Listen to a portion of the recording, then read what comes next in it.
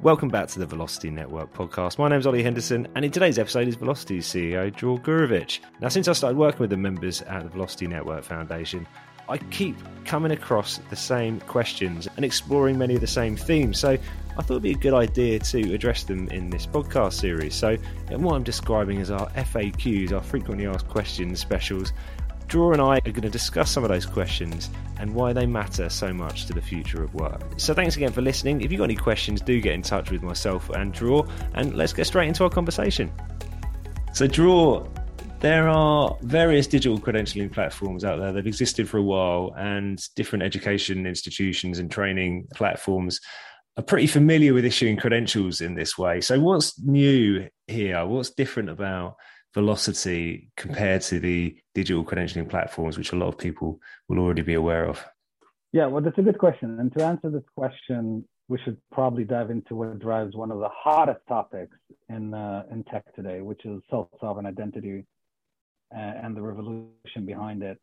So Velocity Network is an implementation of the design principles and the technological protocols behind this movement to the education and career realm, right? And self-sovereign identity, or SSI in short, is a term used to describe the digital movement that recognizes an individual should own and control their identity without the intervention of administrative authorities, right? SSI, self-sovereign identity, allows people to interact in the digital world with the same freedom, trust, and capacity of trust as they do in the offline world. At the core of self-sovereign identity are verifiable credentials, right? Based on a new web standard approved by the W3C back in 2019, verifiable credentials are the digital equivalent of the paper documents we carry and the plastic cards we carry in our wallets. And they are used to prove who we are in the physical world, right? Verifiable credentials are the digital equivalent to those documents and plastic cards that are tamper-proof and cryptographically secured, right? So that it's a replacement to the paper or plastic cards.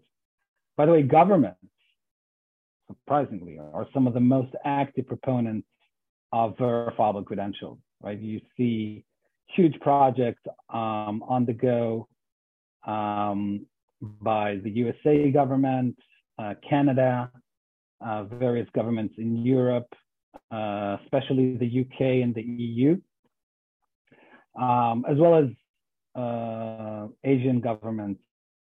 All are investing in verifiable credentials projects at a surprisingly rapid pace, right? By the way, another example is that many of the world's largest airlines now rely on the verifiable credentials of health and travel records to enable the safe reopening of global travel through a wonderful project called the IATA Travel Pass Initiative. And there are many more examples of early projects in the space. Now, self-sovereign identity is a big part of Web3. Probably many have heard of this.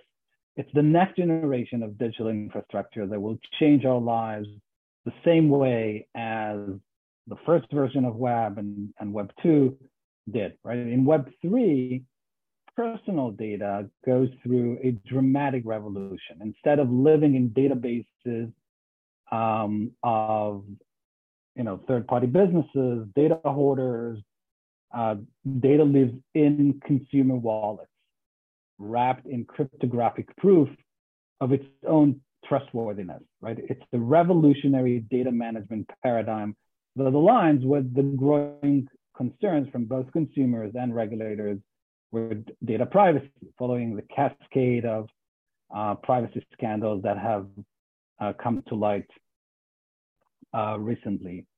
In this next version of the internet that has been currently worked on,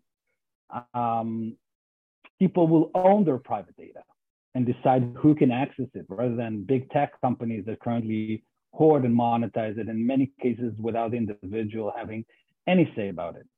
And these proprietary entities have also, proved they cannot be trusted. So, it's a big deal and a big change.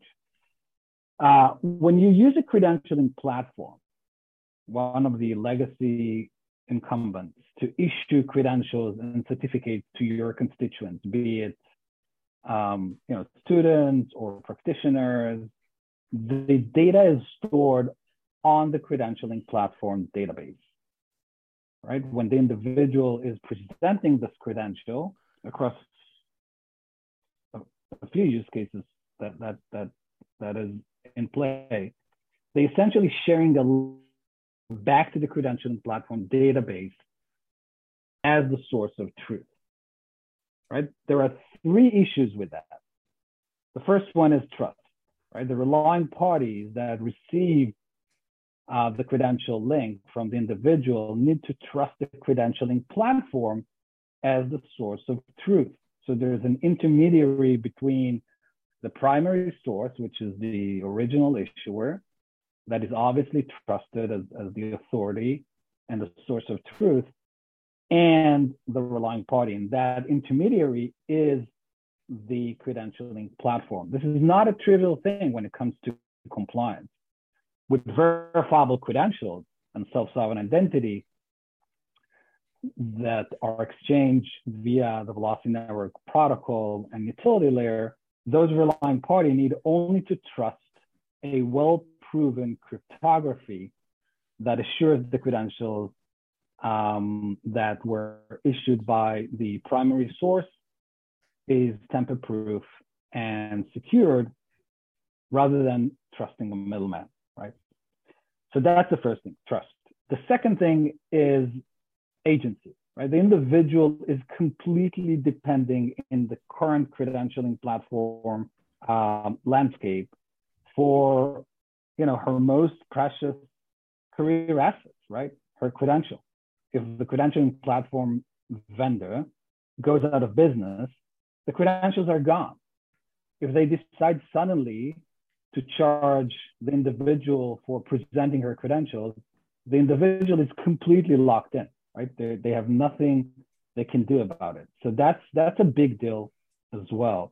And in the self-sovereign framework or the verifiable credential framework, once the credential has been issued to the individual owns the credential. The credential never phones home to the original issuer to verify. It's verified through cryptography. So there's full agency of the individual on their precious career records, right? So that's a fantastic thing. And the third element is privacy. And privacy has taken the front seat in the last few years. And the credentialing platform is holding personal data. And they are also made aware each time the individual presents this data, the credentials, and a relying party is interested in verifying those credentials because the link tracks back to the credentialing platform database. This is never good, right? And in the context of the job market, where discretion is sometimes necessary, this becomes a big issue. So we had trust and compliance, we had agency and privacy, right? But I believe credentialing platforms are here to stay, right? They provide great user experience for the issuer, right? When it comes to managing credentials, issuing credentials, implementing policies and processes, and issuers will want to continue using these type of platforms.